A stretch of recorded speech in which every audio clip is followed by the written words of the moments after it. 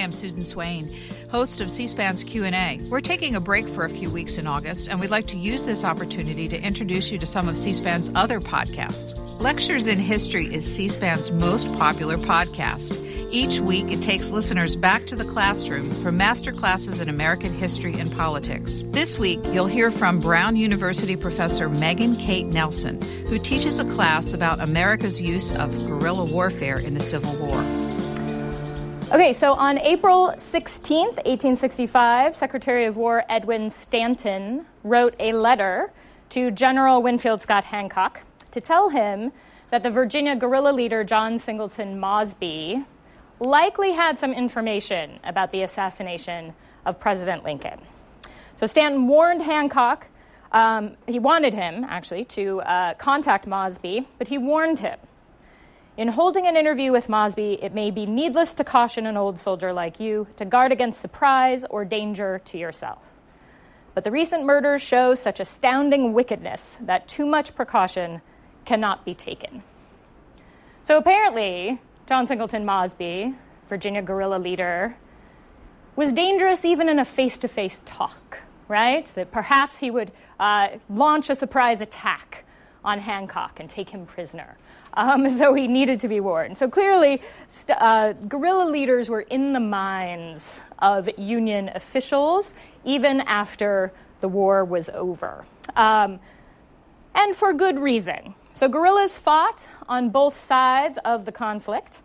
In multiple theaters during the Civil War, they used a variety of tactics against a multiplicity of foes. So what is guerrilla warfare exactly? So it's a style of what historians refer to as irregular warfare, as opposed to armies fighting in the field, going to battle against one another, like most of the battles we've been discussing this semester. Usually guerrilla warfare involves a small group of combatants, 20 to 30 in some cases, up to 200 in other cases, of mounted men, so they're on horseback, striking a larger force at that larger force's sites of opportunity and vulnerability. So the end of a column, the outskirts of a camp, anywhere where these guys could have a quick raid and get in and out really quickly. Their actions often erased the line between combatant and civilian. Usually they did not wear uniforms, so sometimes it was hard to tell who they were. They also erased the line between soldiers and outlaws, as you will see a couple of familiar names here, perhaps from Western histories of bank robbing rather than Civil War histories. But guerrillas could not win the war on their own, right? They didn't have the numbers. It was often difficult to integrate them into larger armies. But when they were really effective, they could harass the enemy to such an extent that they could shape campaigns. So this is their influence. Now, there were northern guerrilla bands, and there were unionist southern guerrilla bands.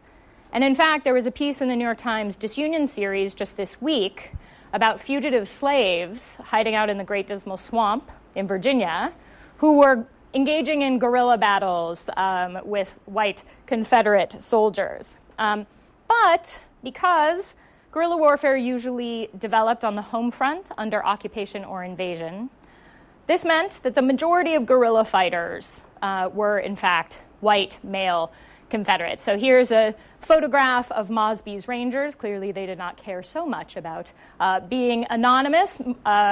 Mosby is right here in the center. And these are all his guys gathered around him. As you see, they're wearing some military jackets, but in various styles. So historians who work in this field have recently determined that there's not just one kind of guerrilla fighter. There were, in fact, 3 different kinds of irregulars who fought during the Civil War. So the most kind of quote-unquote legitimate were referred to as partisan rangers. These guys were expected to obey Army regulations. They were expected to coordinate their movements with local military commanders. Usually they were cavalry units that engaged in raiding and property destruction.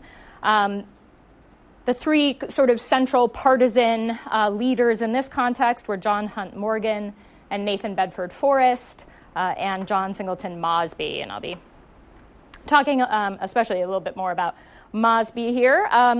So the Confederate Congress and the Confederate Army found great use for these partisan rangers, so much so that they passed an act in April of 1862, the Partisan Ranger Act, which allowed Jefferson Davis to mobilize these guerrilla fighters, to muster them into the Confederate Army, which meant that they were paid, they got rations, and they got war material. So they got uniforms, they got shelter, and this legitimated them.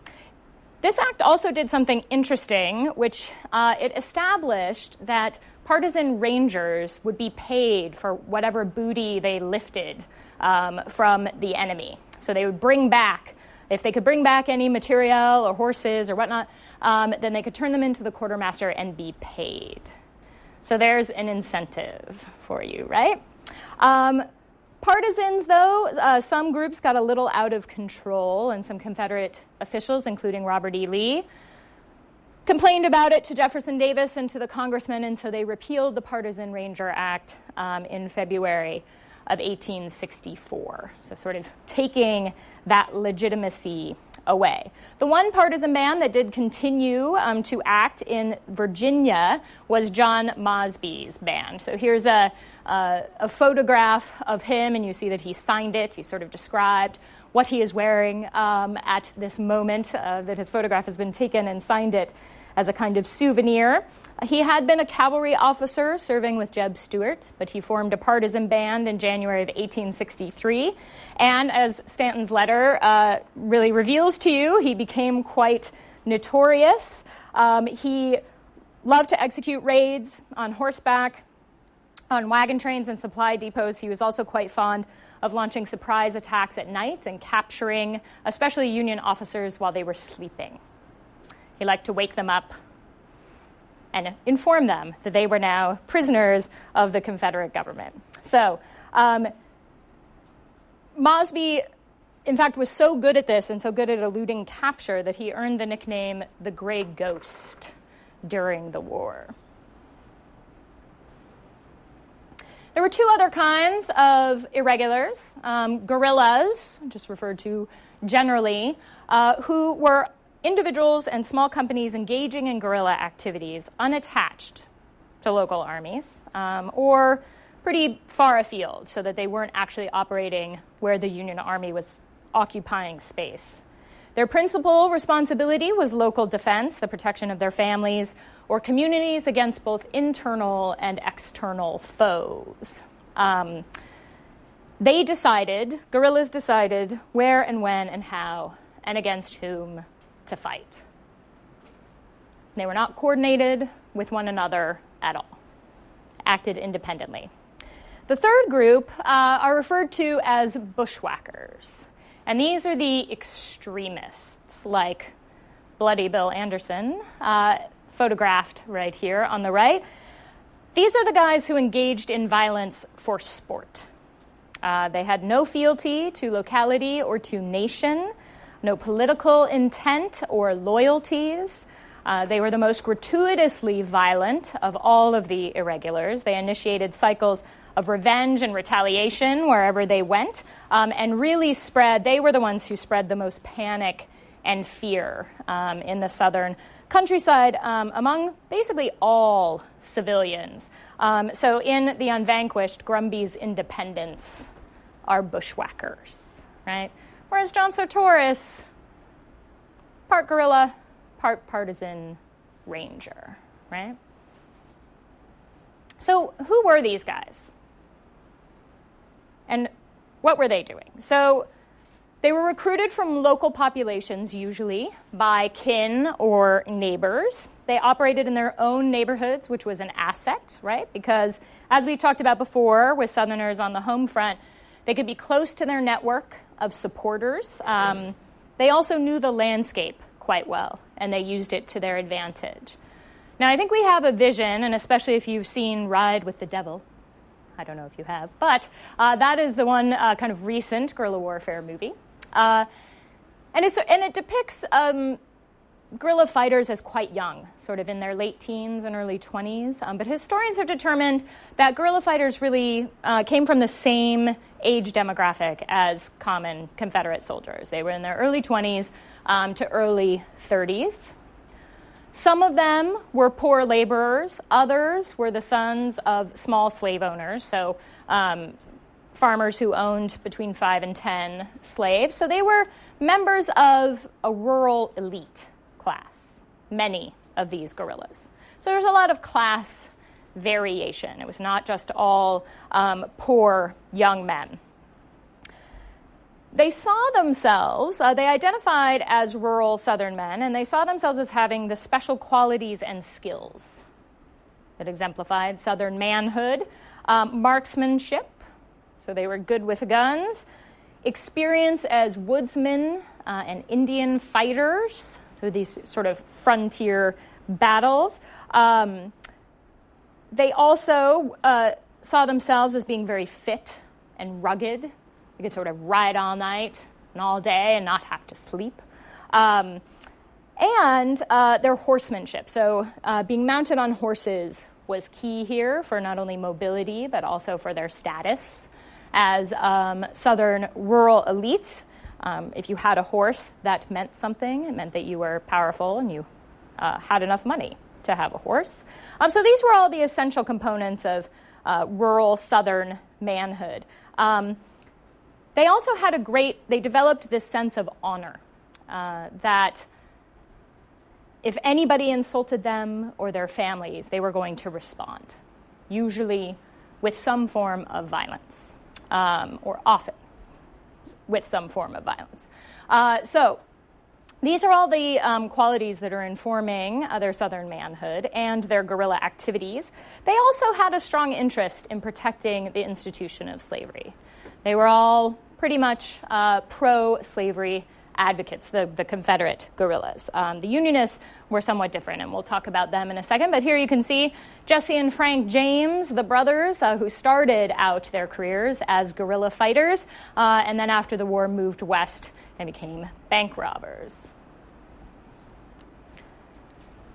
So how did they do this? How did they sort of establish bands and gain some success in this context? Well, first, it was that good combination of speed and surprise, right? So this is what horses gave them and what small bands gave them, is that they could move very quickly through the landscape. They would attack, wreak whatever havoc they could, melt back into the forest. Most guerrillas were very difficult to identify because of this, because they would just sort of hit you and leave, often at night. And this is an interesting component of guerrilla strategies, because invisibility, you would think, would be important, right? You don't want to get caught. You don't want to be identified. But then they had these leaders who had widespread fame and were notorious and often had bounties put on their heads, right?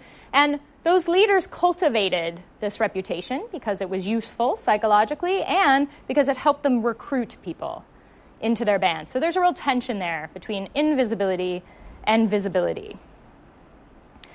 Enemy supply trains were their favorite targets because they could get all manner of things from those wagons.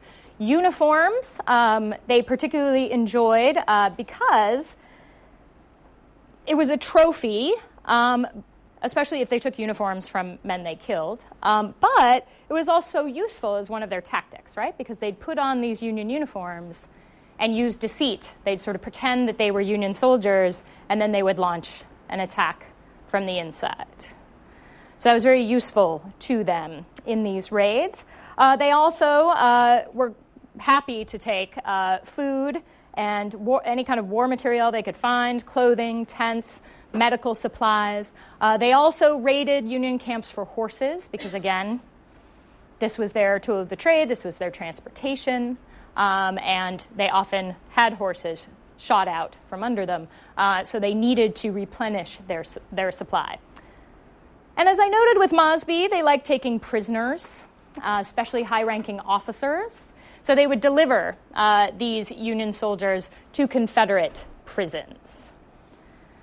So these were their targets. They rarely endangered organized bodies of troops. They fired on pickets or lone patrols. They did not want to take on large armies in the field because they would lose, right? So they kind of picked people off on the edges. They also used, interestingly, biological warfare, usually by throwing dead animals in water sources that were near Union camps. Because you take water and food away from an army and you debilitate it, right? As you can imagine, psychological warfare was a very strong component of guerrilla activities. Some guerrillas left, and these were mostly bushwhackers, left calling cards on bodies. They wrote notes that mocked the dead or their relations. Also, some of them took trophies, cutting off body parts of the men they had killed and riding away with them and showing them off. Trophy taking like that was a way to build community within a guerrilla band, but it was also a kind of material symbol of their success, right? And it helped intimidate their enemies, both military and civilian. So why would they do this? Some of them were motivated by support of the Confederate cause. They wanted, they sort of believed in what they were doing, and what they were doing was defending these higher values and ideals of the Confederacy. And ideals that they believed defined them as Southerners. Some of them were overtly impelled to stop the Yankee invasion. There was a very defensive move that they would not ride out and try to attack any Union forces. They would just act defensively to stop Yankee soldiers from operating in their vicinity. Again, male honor was one component of this, and this is where the cycle of guerrilla violence starts to move, right? Because if a Union patrol injures a guerrilla's family member or friend, that guerrilla will take revenge, and it will start this whole cycle going. So their honor was very highly invested in martial courage and strength and integrity. And if there was any slight to their reputation, men who were fully invested in their own honor would again act violently to shore it up. For many men, especially bushwhackers, engaging in guerrilla warfare was an opportunity to make money through plunder or take revenge on people who they had, sort of negative feelings about or anger even before the war began. Some guerrillas felt the need to control slave populations, especially after January 1863, sort of news of emancipation filtered through the South. There was a sort of clamping down on slave communities, and often guerrillas served that purpose of being slave patrols. And then the extremists were motivated by bloodlust, right? I mean, there's always a certain percentage of people in the population who find great pleasure in destruction and in murder. And it's not surprising that some of them would sign up to fight in the Civil War, and that some of them would find guerrilla warfare to be the perfect place in which to act out their desires, right? But they cultivated, guerrilla bands kind of cultivated this sense of devil-may-care and this sense of individuality, and that this was fun, right? This was a fun thing to do, to go out and hunt Yankees. And I think you can see this in George Maddox's photograph here with his just the way that he's sitting with the fabulous hat that he's got with all this decoration, and he's got this very elaborate shirt and vest on underneath his coat, and he's wearing boots, of course, to signify that he's on horseback. And he's posing, and I don't know if you can see the detail in this background, but he's posing in front of, this is like if you go to a photographic studio and there's a the 19th century version of a blue screen behind him. But this is a scene of the ruins of Greece, right? So he's like, this is his destruction. And he's sitting there proudly displaying both of his weapons here, right in front of this scene of non-American destruction. So what kind of effects did they have? As I noted before, guerrillas had some significant military effects, even though they couldn't actually defeat an army in the field. They did help to harass and check invading armies and sort of distract them from their purpose, which was usually occupation of a particular area. They often forced the reassignment of men and materiel to sort of deal with them, and so it took manpower away from the Union Army, which they considered to be very useful. They also stocked Confederate prisons with Union soldiers, and the reason this was useful is that they could exchange them for their own men. But after about the summer of 1863, prisoner exchanges stopped happening, and we're going to discuss why that occurred.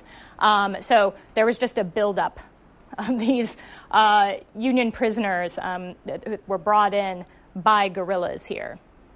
They also had pretty important psychological effects. They hurt the morale of the enemy's army, and again, they spread panic both among the enemy's army and among civilians in the area, who may have been Unionist or Confederate. Now, they had some other effects that became a little bit more problematic for them. They did manage to shield their own communities in some ways, but they also drew attention to those communities. If you were going to try and attack a guerrilla leader, you went to his supply base, which we will talk about in a second, which was usually his house. So there are a lot of burnings of suspected guerrilla households during this period, which is, of course, unwanted attention. They did not mean for that to happen. Guerrilla warfare also undermined military discipline and cohesion in some places, and this is why Robert E. Lee objected to them and sort of supported the repeal of the Partisan Ranger Act, as he saw it as very disruptive to have these partisans on the loose. Guerrilla actions also did a pretty good job of interrupting the supply line for Union troops, but in doing so, they interrupted their own supply line. Hold on for just 1 second. So when you cut a road or a railroad line, it also disrupts civilian trade networks, right? So you can't get your own material in when you are trying to hurt the enemy, you actually hurt yourself. And all of this violence created this really chaotic situation on the southern home front, and it created refugee populations of white women, children, older men, and also slaves, right? And historians have argued that guerrilla warfare did a very good job of prolonging the Civil War, which for guerrilla fighters was great, right? Their opportunities for plunder just continue to go on and on. But for the vast majority of Americans who were really frustrated and horrified with the death toll, this was a huge problem. So that came back to haunt some guerrilla fighters. So guerrillas tended to fight in particular types of terrain. Usually mountainous areas or otherwise difficult landscapes, swamplands also in addition to mountains. They did best in areas that had scattered settlements and poor roads because these kinds of landscapes impede a regular army, right? They slow them down. They funnel them into a narrow path, whereas small groups of mounted men can really work around that and ride through the forest in ways that a larger army cannot. These sites of terrain also created really nice sites of ambush right? Where they could come out of the forest, raid, hit, wreak their havoc, and then retreat. So they clustered around kind of sites of opportunity. River crossings, railroad junctions, any other kind of road junction where an army would have to slow down or a Union patrol might not know the way or have an unmapped area. And they really flourished, guerrilla warfare really flourished on the periphery of the Confederacy, where perhaps there was not a large occupying force, although perhaps a little bit of Union presence. And they also, their actions on the periphery meant that they were kind of out from under the eye of the Confederate Army. And it was considered more acceptable to do this in these places.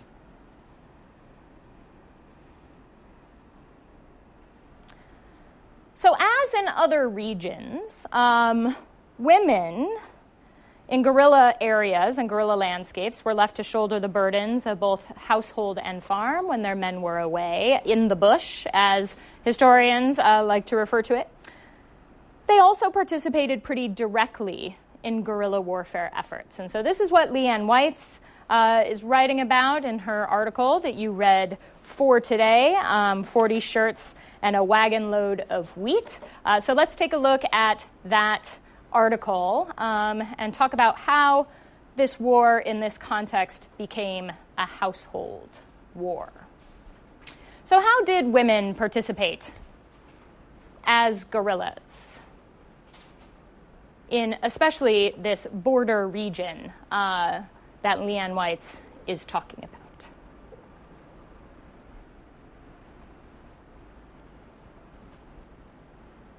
Yeah, Steve. Well, they were the whole supply train for all the males and the families that were fighting, and they got them food and clothes and stuff. Mm-hmm. And how did they do it? Didn't they just go into town and buy it, and some of it they made themselves? Mm-hmm. Yeah, so doing the things that women were expected to do, right? Go into town, buy cloth, buy food, take the wheat in to be ground.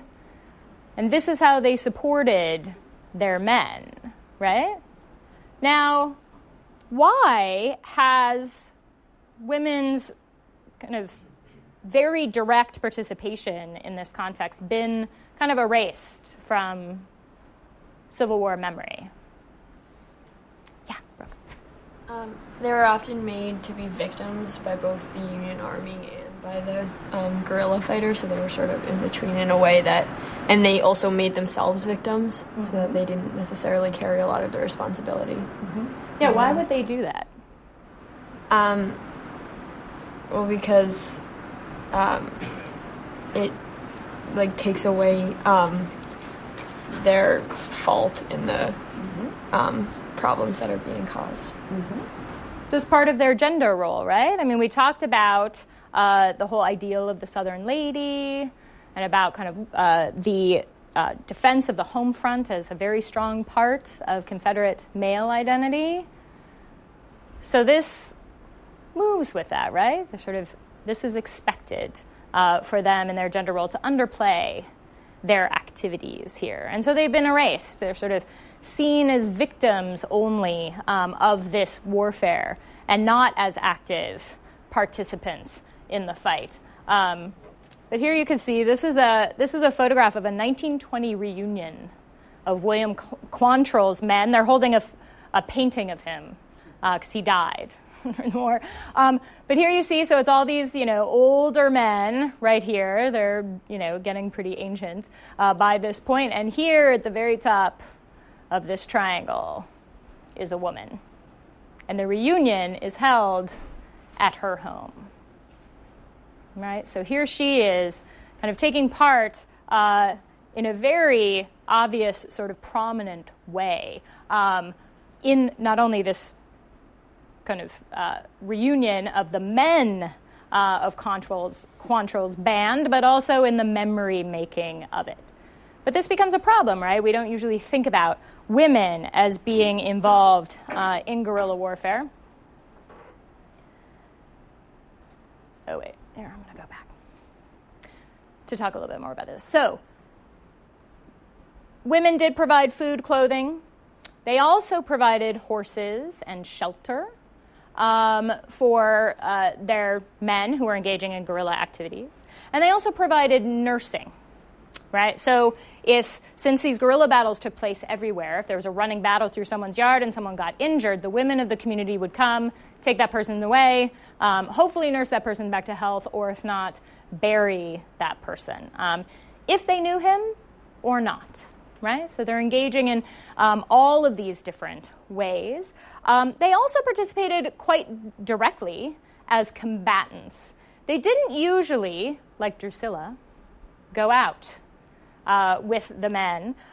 What they did do is stand on their porches and face Union troops, sometimes with guns, sometimes with axes, sometimes with just their words, but a lot of times violently. So they took up arms, and several historians have sort of noted this and have been kind of combing through the records to see how women not only engaged in guerrilla warfare outside of the house, but kind of invited it in. And anyone who sought to threaten their provisions or burn their houses or threaten their family or themselves, they took action against them violently. But guerrilla warfare really took a really heavy toll on the home front, especially in these border areas. Missourian Lizzie Brannock wrote in a letter to her brother in January 1864, "Our country is desolate, indeed almost entirely a wilderness. Robbery is an everyday affair so long as there was anything to take. Our farms are all burned up, fences gone, crops destroyed. No one escapes the ravages of one party or another." So, as I noted before, women also became targets as Union armies tried to control guerrilla warfare. For example, in the fall of 1864, Ulysses S. Grant suggested to Phil Sheridan, who was in Virginia, that the families of most of Mosby's men are known and can be collected. I think they should be taken and kept as hostages for good conduct. Right? So here again, attacking the family as a way to get the guerrilla man to behave. So women were engaging in guerrilla warfare more than we normally think about them as doing so. Also, and historians of guerrilla warfare have not talked about Native Americans very much. As I said earlier, most guerrillas were white Confederate men. But it's interesting to think about other groups that use these same kinds of tactics as opportunities in order to gain certain things for their communities in the context of the Civil War. So we talked very briefly a few weeks ago about the Confederate campaign for New Mexico in the spring of 1862. In his battle report, and I don't know if you guys remember this, but it's kind of near the end of his report, and Confederate General Henry Sibley, in his arguments for abandoning New Mexico as a Confederate goal, cited the constant threat from Native American raiders. During the last year, he wrote, hundreds of thousands of sheep have been driven off by the Navajos. He had an extreme plan for dealing with this. Indeed, such were the complaints of the people in this respect that I had determined to encourage private enterprises against them, so guerrilla warfare against Native Americans, against that tribe and the Apaches, and to legalize the enslaving of them. So here's an unusual situation where a Confederate army is combating guerrillas and suggests the enslavement of Native Americans in order to deal with it. Now, again, most Civil War historians don't pay much attention to Native Americans as combatants in the Civil War at all, and certainly not as guerrilla fighters. But as one officer in the Trans-Mississippi West once put it, Indians make the best guerrillas. Now, this is not that surprising, right? The moment Europeans stepped on American shores, Native Americans resisted their occupation using surprise attacks, hit-and-run style raids on homesteads, the theft of livestock, and the taking of captives, right? So these are all very familiar strategies, and in fact, many guerrilla bands named themselves after Native American tribes, forging that link between these two cultures. So the desert Southwest during the American Civil War, I think we can think of as a Native American home front, right? So Native American tribes had been operating in that area for a long time before American military presence there, and they had always been raiding as part of their culture, right? They would raid other tribes. They would increasingly raid Anglo settlers in the 1820s and 30s and 40s. And this is how they supported themselves and created empires for themselves, was in this huge trade network of all of the stuff that they raided, which included horses, and included stock, and included captives.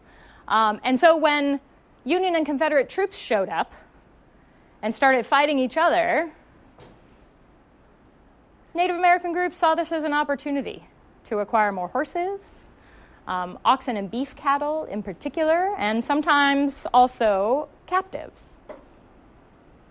And during the Civil War, Native raiders had the same kind of effect on both Confederate and Union troops in New Mexico and parts of Arizona as other guerrillas had in other theaters.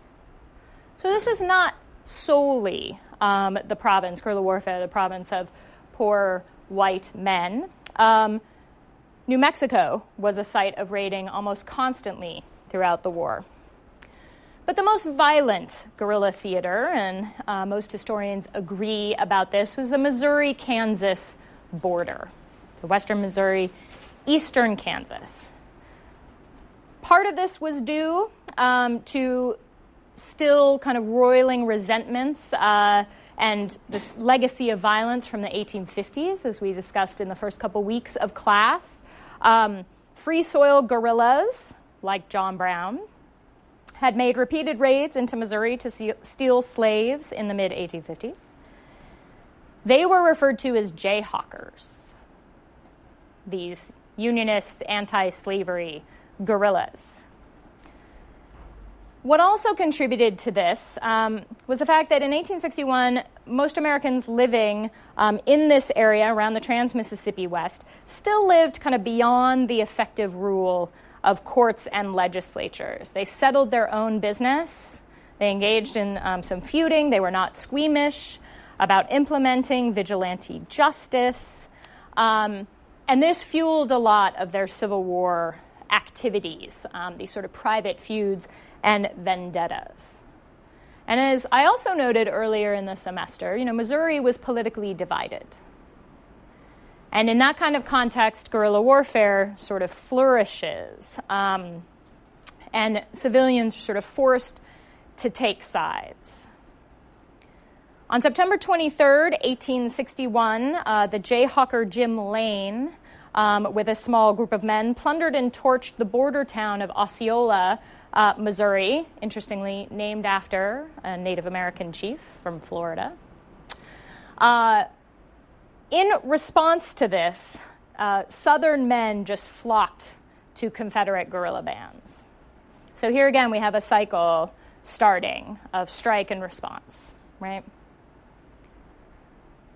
After John C. Fremont's proclamation on August 30th, 1861, that established martial law and the freedom of confiscated slaves, even more Missouri men flooded to the Confederate guerrilla ranks, especially along the western border. So here in this slide, you can see the map of the number of armed conflicts, like official armed conflicts going on in this area along this sort of border between Missouri and Kansas, between Kansas City and Junction City, basically, and from St. Joseph to Coffeyville, north and south. And this doesn't even count the number of sort of undocumented or poorly documented attacks and raids. In this context, both sides, both Jayhawkers and Missouri guerrillas lived off the countryside. So civilians were really in dire straits in this context. So what to do about this? In June of 1863, the Union General Thomas Ewing, Jr. Was transferred to the command of the District of the Border with the explicit charge that he get a handle on this guerrilla warfare, that he needed to do something to get this area under control. So immediately when he arrived, he started collecting names of disloyal border residents, mostly women and elderly men. And in the summer of 1863, he began to arrest family members of known guerrillas and incarcerated many of them, segregated by sex so that the women were in one jail and the men were in another. Now, what do we find out from Leanne Whites about what happened here? Yes. Wait. Sorry, he may not be able to get right to you. Go ahead. The women's jail was built shoddily, so it collapsed and killed many women. Mm-hmm. Including whom? Including the two sisters of Bloody Anderson. Mm-hmm. Bloody Bill Anderson killed one of his sisters and maimed the other, right? And what else do we find out from her about that jail? Where was it? Yeah, Terry. It was also the place where the guy who did the famous painting, that was his house where he had his studio, and it was a loft, and it probably wasn't structured very properly, so it collapsed. Mm-hmm. So kind of an interesting connection. Yes, indeed. So Bingham was outraged by what happened, but also most likely felt quite guilty about that, right? Yes, so this prison collapsed on August 14th, and in the wake of it, Ewing was, sort of apologized and felt sort of badly, but he kept calling for the arrest of border residents, and he, in fact, wrote up General Order Number 10, which preceded General Order Number 11. We also find out about this from Leanne Whites. So what did General Order Number 10 do? Or what was it supposed to do?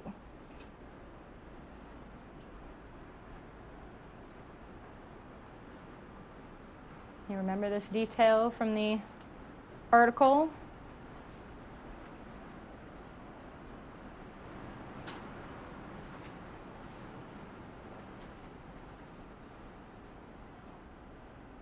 No, perhaps not.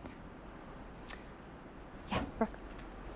It says that it authorized the rounding up of the female kin of leading guerrillas and banishing them across Confederate lines.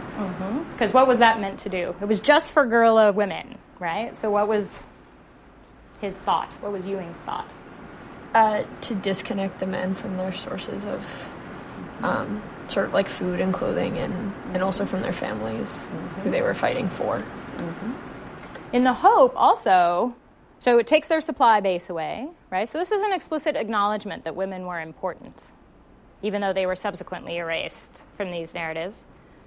But he was also sort of hoping that the guerrillas would follow their women into Arkansas, right? And that was a different department, so they would be someone else's problem at that point, right? But before that could go into effect, William Clark Quantrill and Bloody Bill Anderson was one of his captains. They were bushwhackers through and through. They were devoted to wreaking havoc.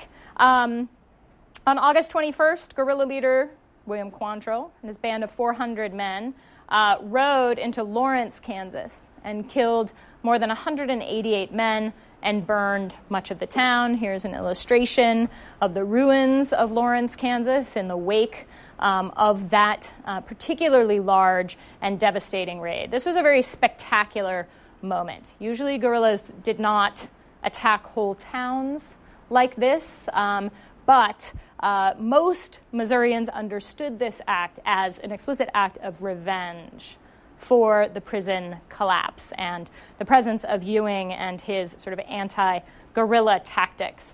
Now, Ewing was afraid that this was just going to spiral out of control, that the Jayhawkers were going to respond and it would just destroy not only homesteads, but entire towns and communities along the border. So 4 days later, after the raid on August 25th, he issued General Order Number 11, which was much broader than General Order Number 10. And it ordered the depopulation of basically 3.5 counties.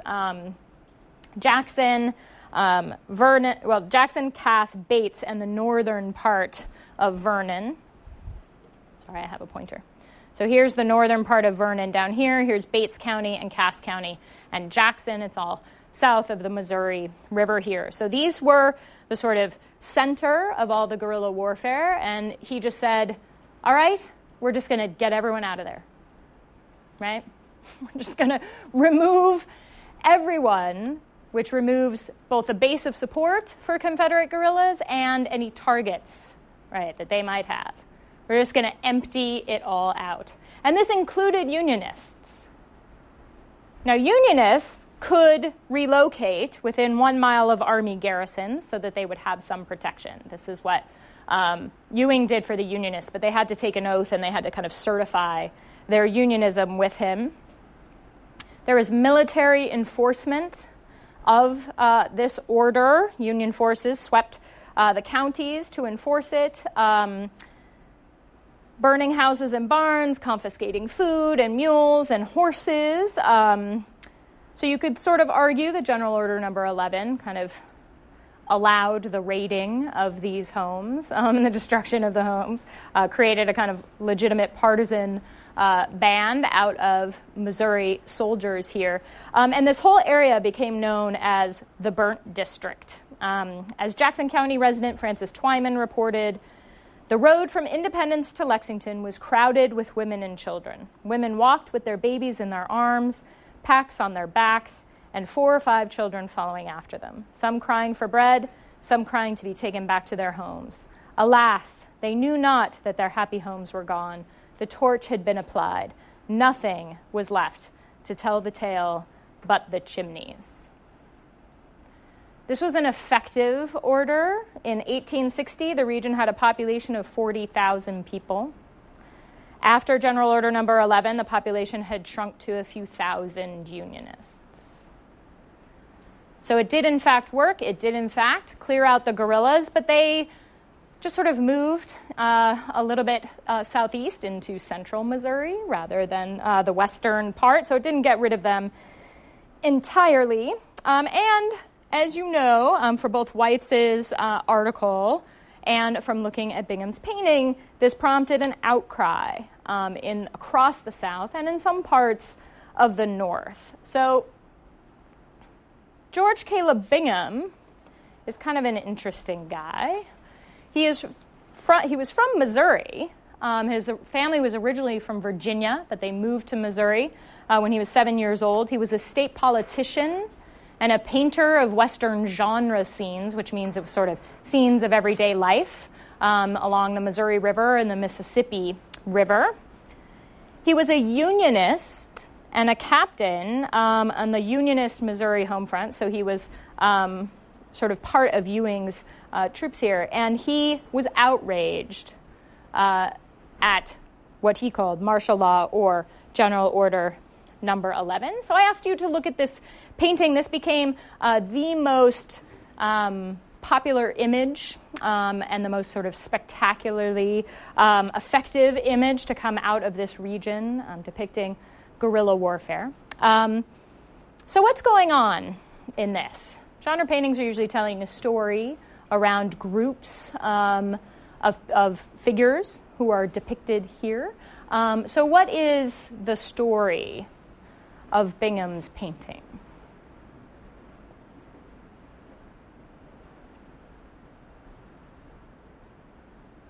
Yeah, Sally. It looks as if the soldier in the middle is putting away This his one? gun. Yeah. As if he just shot someone, and I think the body on the bottom left is the man that he just killed.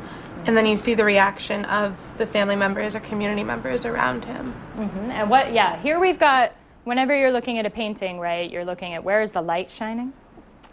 It's all shining here on the white sort of shirt of this woman. So what is everyone's reaction? This man is dead. This woman, either dead or has fainted. So what are all the various reactions of the family members? Yeah. Well, the people close to the older man and woman seem to be mourning the death and begging. The woman seems to be begging him not to challenge the soldiers. Mm-hmm. And then there's bystanders that are definitely intrigued. And then another thing that's interesting is far in the background on the right, it looks, you can see the smoke. Oh, so, here, yeah. Yeah, it looks like maybe a battle just happened. Or they raided a town and burned the town. Probably that. So the countryside is burning, right? You've got multiple fires. You've got at least 10 in the background of this painting. And a lot of families look like they're on the move. They just got displaced. Here's this whole line, right? It kind of moves from the background of the painting all the way through and curves around to the right foreground. Yeah. Luke, did you have a... No? Yeah, Jeff. One of the main parts of this painting is you have the main man in this family, presumably the master of the house of the person who just got killed with all the women around him, and he's trying to get the soldier to stop doing what he's doing, and it's a whole portrayal of the southern man defending his family and defending the innocent women and innocent people of his family. Mm-hmm. Yes, because these are clearly soldiers, right? And this particular soldier right here, what's he in the act of doing? Either taking out or putting away his gun. Yeah. We don't know which one. Yes. Gun or possibly sword also. But definitely threatening, right? Like he is threatening this man in particular. This woman has thrown herself across him to protect him. And yes, and then we have the begging woman. Please do not create any more destruction here. Good, yeah. And what does Leon Weitz have to say about this painting and the centrality of this figure right here? This older man.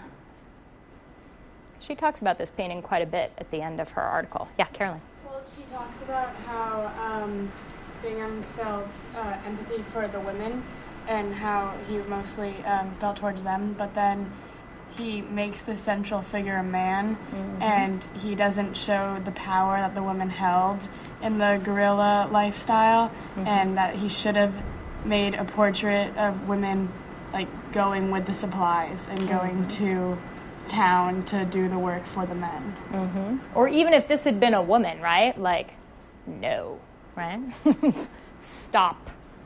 Because that's what women were actually doing. Yeah, good. So this whole painting, in her view, contributes to that victimization narrative, and this is why we have this vision of guerrilla warfare as being so male-dominated and women being the victims of it, because of images like this, where the center of the conflict here is between Union soldiers and male civilians, male Southern civilians, right? Yeah. So who else is in this painting? What other scenes do you note? Yeah, Perry. Like in the house in the top left, you can see them raiding the house, and I think it looks like a carpet that they're dropping off the balcony there. So like just another thing, the guerrillas were like raiding the house. And there's a wagon back here that they're it looks like they're offloading everything and putting it in the wagon. Yeah. And what does the Union Army want with a carpet? It's just another thing to take. I mean, maybe they would cut it up and use it for something else, but I mean, anything they could use. I mean, they also have like contraband and slaves and other people who they're housing, so like maybe they would use it for that. Yeah, but it doesn't seem like war materiel, right? No, but they're just kind of looting the house for everything. Exactly. Yes. What else? Yeah, Brooke. Yeah. Right in the bottom right-hand corner, you also see a black man who looks, I don't know if he's ashamed or like he's hiding his face from everything that's happening and sort of seems to be walking in the other direction.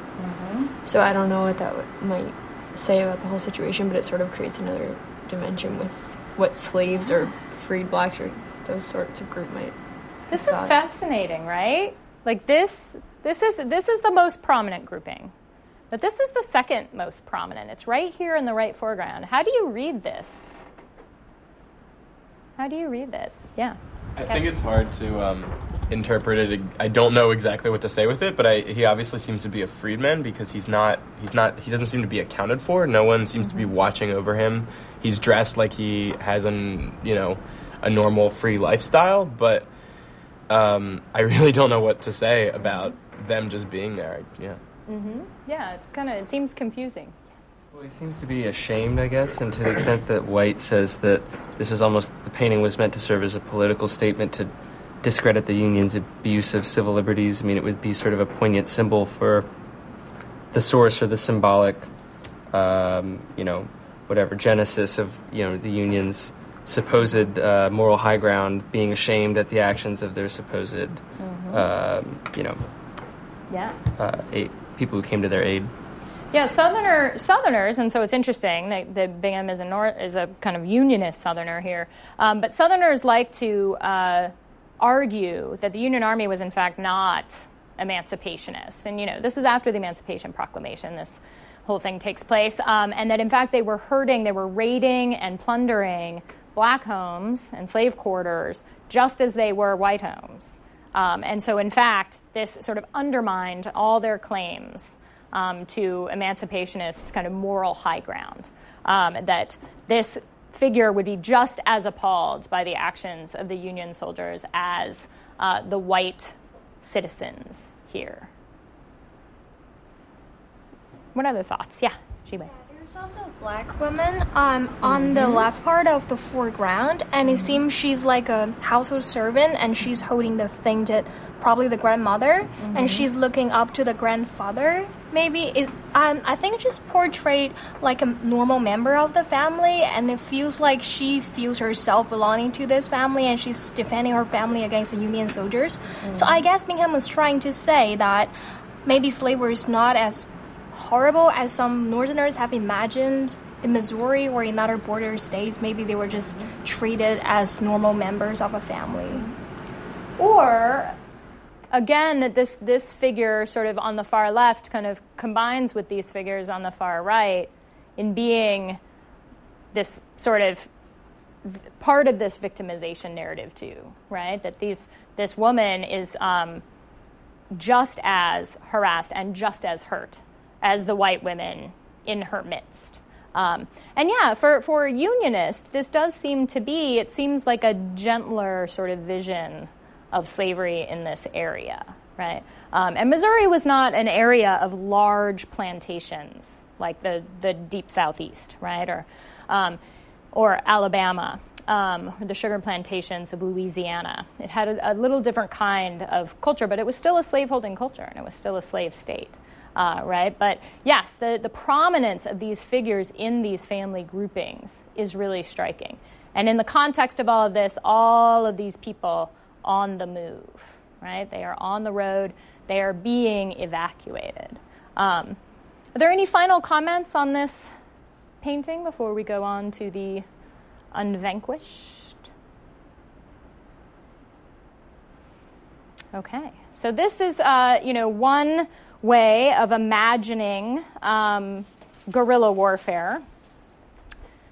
And fiction is another way of imagining it.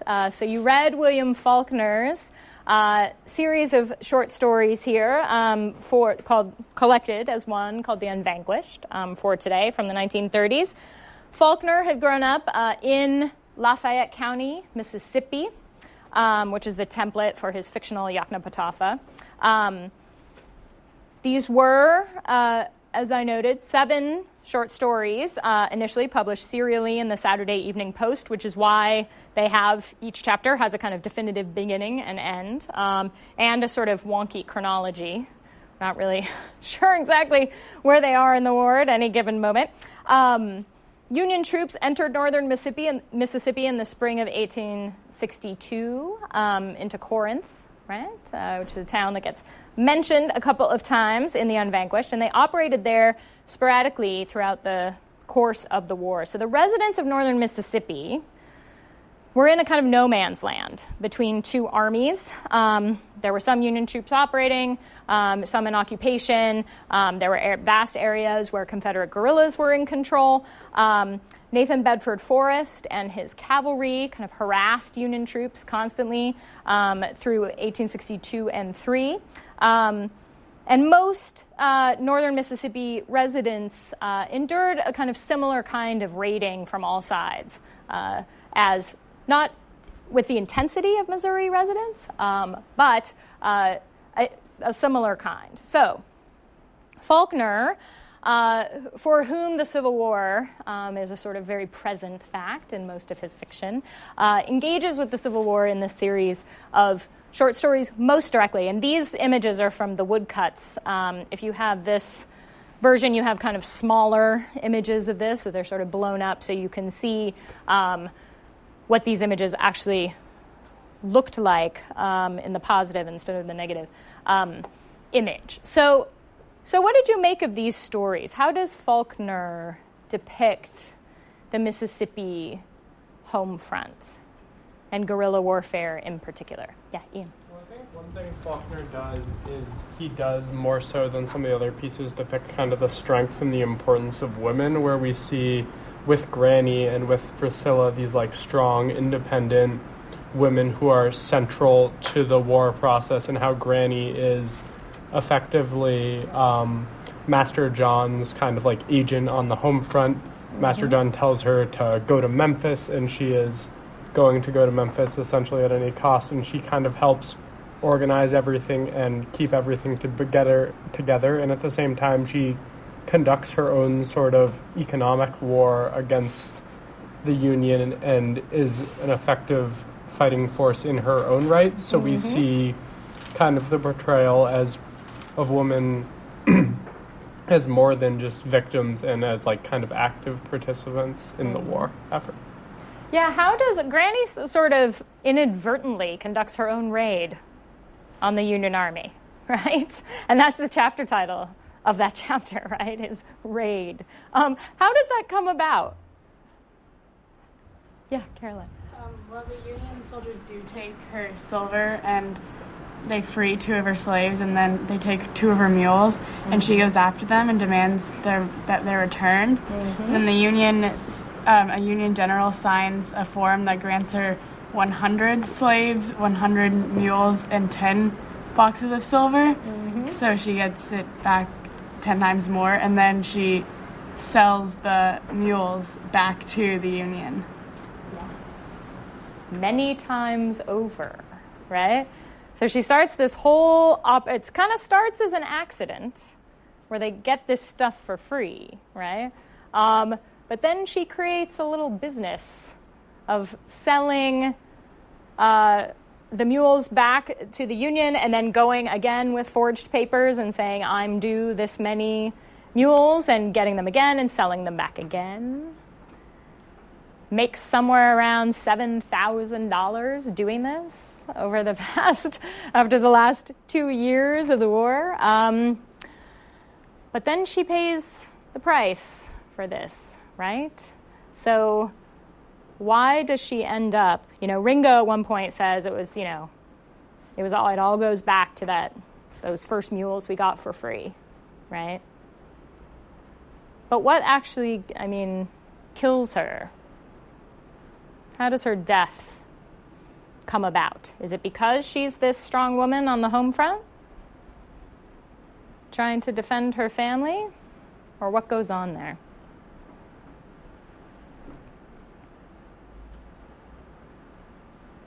Yeah, Luke.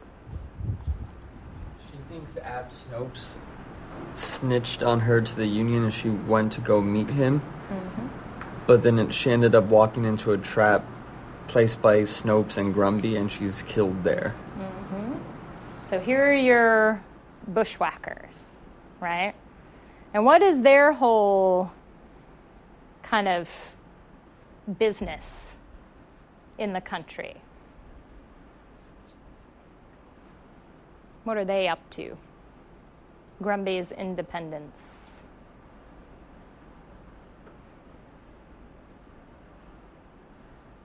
Yeah. They're just raiding and burning and stealing stuff on both sides. Yeah. Killing people, right? Yeah, and at the end, one of the guys, Matt, says, we had a good thing here, until you killed that, until Grumby killed the grandmother, Granny, right? And then that brought them all kinds of trouble, and they were going to have to leave, right? So here's your problem where the woman on the home front is running into this problem of a guerrilla band, and she can't stand up to them, right? She thinks that they won't kill her. She's like, they won't harm a woman, but they do, right? What else struck you about this novel and Faulkner's depiction of the home front in Mississippi? Yeah, Steve. I think the way that he talked about the slaves who were trying to escape was ridiculous, because he sort of like made it into this like deep-seated like spiritual exodus that like the white characters couldn't understand, and all the slaves were moving as like a solid mass towards this freedom they thought they could attain, but it was eventually hopeless, and like they didn't know any better. I feel like, I don't know, I feel like it's kind of offensive, not in that he like painted the black characters as like, you know, untrustworthy or bad or unintelligent, because like they're not that. It's just like he's saying that they have these like spiritual motivations that can't be understood, and it really can be understood. They're just trying to not be slaves anymore. And I feel that the fact that he paints them as so like, you know, sort of a sense of being like other or different and in that sort of misguided is just he kind of, I feel like it's just kind of a not even a racist view, just an incorrect view. So he was not taking into account their agency? Yeah, and you're talking about the masses of people moving. Yeah, it was right? more like a romanticized force than an actual group of people. And he does describe them as a natural force, right? Yeah. Like waves crashing on the road. What do the rest of you guys think of this? Are Faulkner's depictions of enslaved or fugitive or free African Americans problematic in your view? Do you agree with Steve, or anyone want to argue against? Yeah. Well, I kind of think the way he portrays slaves, particularly in the family of Master John and of Baird, is kind of as like parts of the family, and he portrays them as having a relatively good life. Obviously, Ringo isn't equal to Baird, even if he's kind of described as being a little smarter and having a lot of really positive qualities. He still sleeps on the pallet under the master's son's bed, so there's clearly always that sense of the gap, but at the same time the slaves like genuinely are part of the family and are not, we don't see a lot of instances of unequal treatment, so we kind of see that Faulkner doesn't really sympathize as much with the slaves trying to get to freedom, because in that sense they're kind of being like unloyal to the family, which has treated them well. And we see Granny being really frustrated when Lush tries to obtain his freedom, because the feeling is kind of that the family has treated them so well and sheltered them for so long that you're kind of being disloyal by not staying around and not continuing to serve the family like in this troubling time. So Faulkner is kind of portraying the pro-Southern version of slavery that's gentler and that's more like patriarchal than the version that you would see from say a Northern abolitionist. And so I think that lends itself to his kind of negative portrayal of the slaves who are trying to reach freedom. It's a paternalist argument. Although Lush is an interesting case, right? Because Granny thinks, although it's hard, I don't think she actually really thinks this, but she says that the Union troops have taken Lush and his wife, Philadelphia, right? But what's the real story?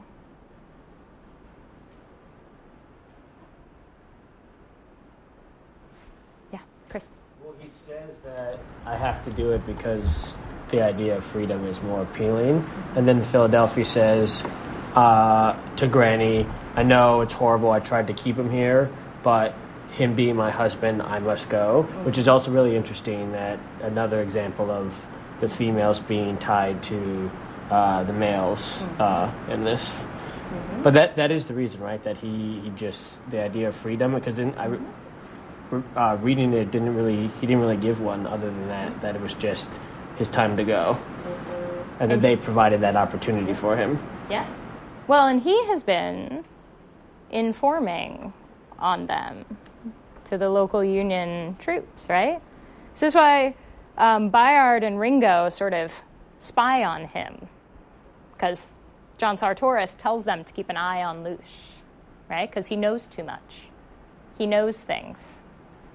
And he knows those things because he has been in contact with the Union Army, and then he brings them, when they finally get there, in the burning of the house, he shows them where the silver is, right? So another act of betrayal. Yeah, Claire. I actually saw in the painting that we just looked at with the black man in the corner sort of looking away ashamed. I sort of kind of associated that with Lush, maybe the idea, because it's sort of the idea that Lush essentially like brought the downfall of the family upon them and then just sort of walked away with his freedom, and sort of if that was sort of also being evoked in that painting about how he was ashamed that he'd done it because he'd brought all this trouble and death. Yeah. And it's unclear. I mean, Lush does seem to be, he's taking control of his own life, right? Now, what about Ringo? From the first of these stories, it goes from they're about 12 to 16 in the course of these stories. So they're boys in the first one. But by the end, by Southern sort of standards, they're almost men, right? So what about Ringo? What happens there? Yeah. Well, it seems that he has shared this very good relationship, this friendship with Bayard, and they attacked the Yankees secretly. And also, I think Ringo helped the Granny to force those fake issues, fake orders to get those meals. So we can see that he kind of cooperated in this process of home front guerrilla warfare. Yeah, I mean, even beyond that, he takes charge, right? I mean, they sit there for a second, they see the Union as they're going, and they have this sort of accidental raid, and they see this other group of Union troops, and Ringo says to Granny, what do you want to do? You have to decide. And Granny doesn't decide. Ringo decides, right? And she keeps trying to correct him to call Ab Snopes Mr. Snopes. He just won't do it, right? His shift is very interesting here. He becomes kind of the ringleader, although then he aids and abets Bayard in the revenge plot, right, where they all become guerrillas by the end, hunting each other, and he's hunting down Granny's murderers. So the cycle of violence continues, right?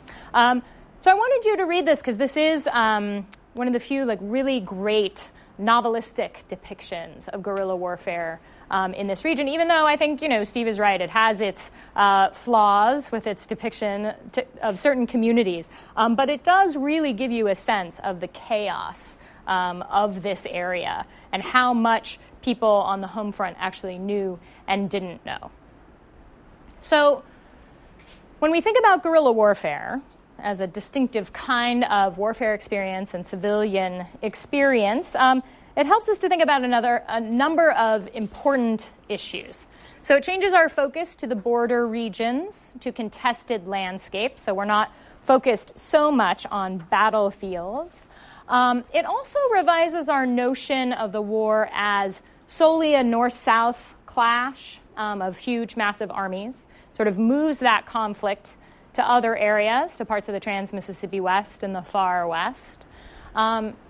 It also shifts our attention to the conflation of the home front and the battlefield, to this notion, as Leanne Weitz calls it, of the household war. And this is significant. This is the way that whole groups and communities were brought into the war in a profoundly different way in this area. And it helps us to consider this sort of interesting contention of war as an opportunity.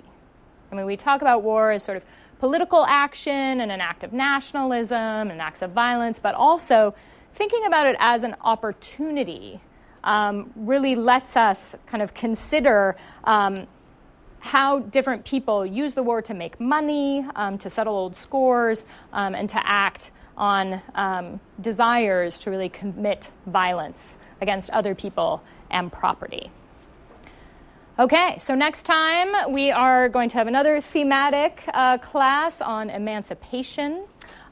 So you've got some reading in your source book, and then you also have a downloadable link that you'll need to go to get the forum, the Historians Forum on Emancipation from the Journal of Civil War History. So I will see you on Thursday. Thanks a lot for listening. If you liked Lectures in History, you can find it and subscribe wherever you listen to podcasts. And remember, Q&A will be right back here with new episodes in September.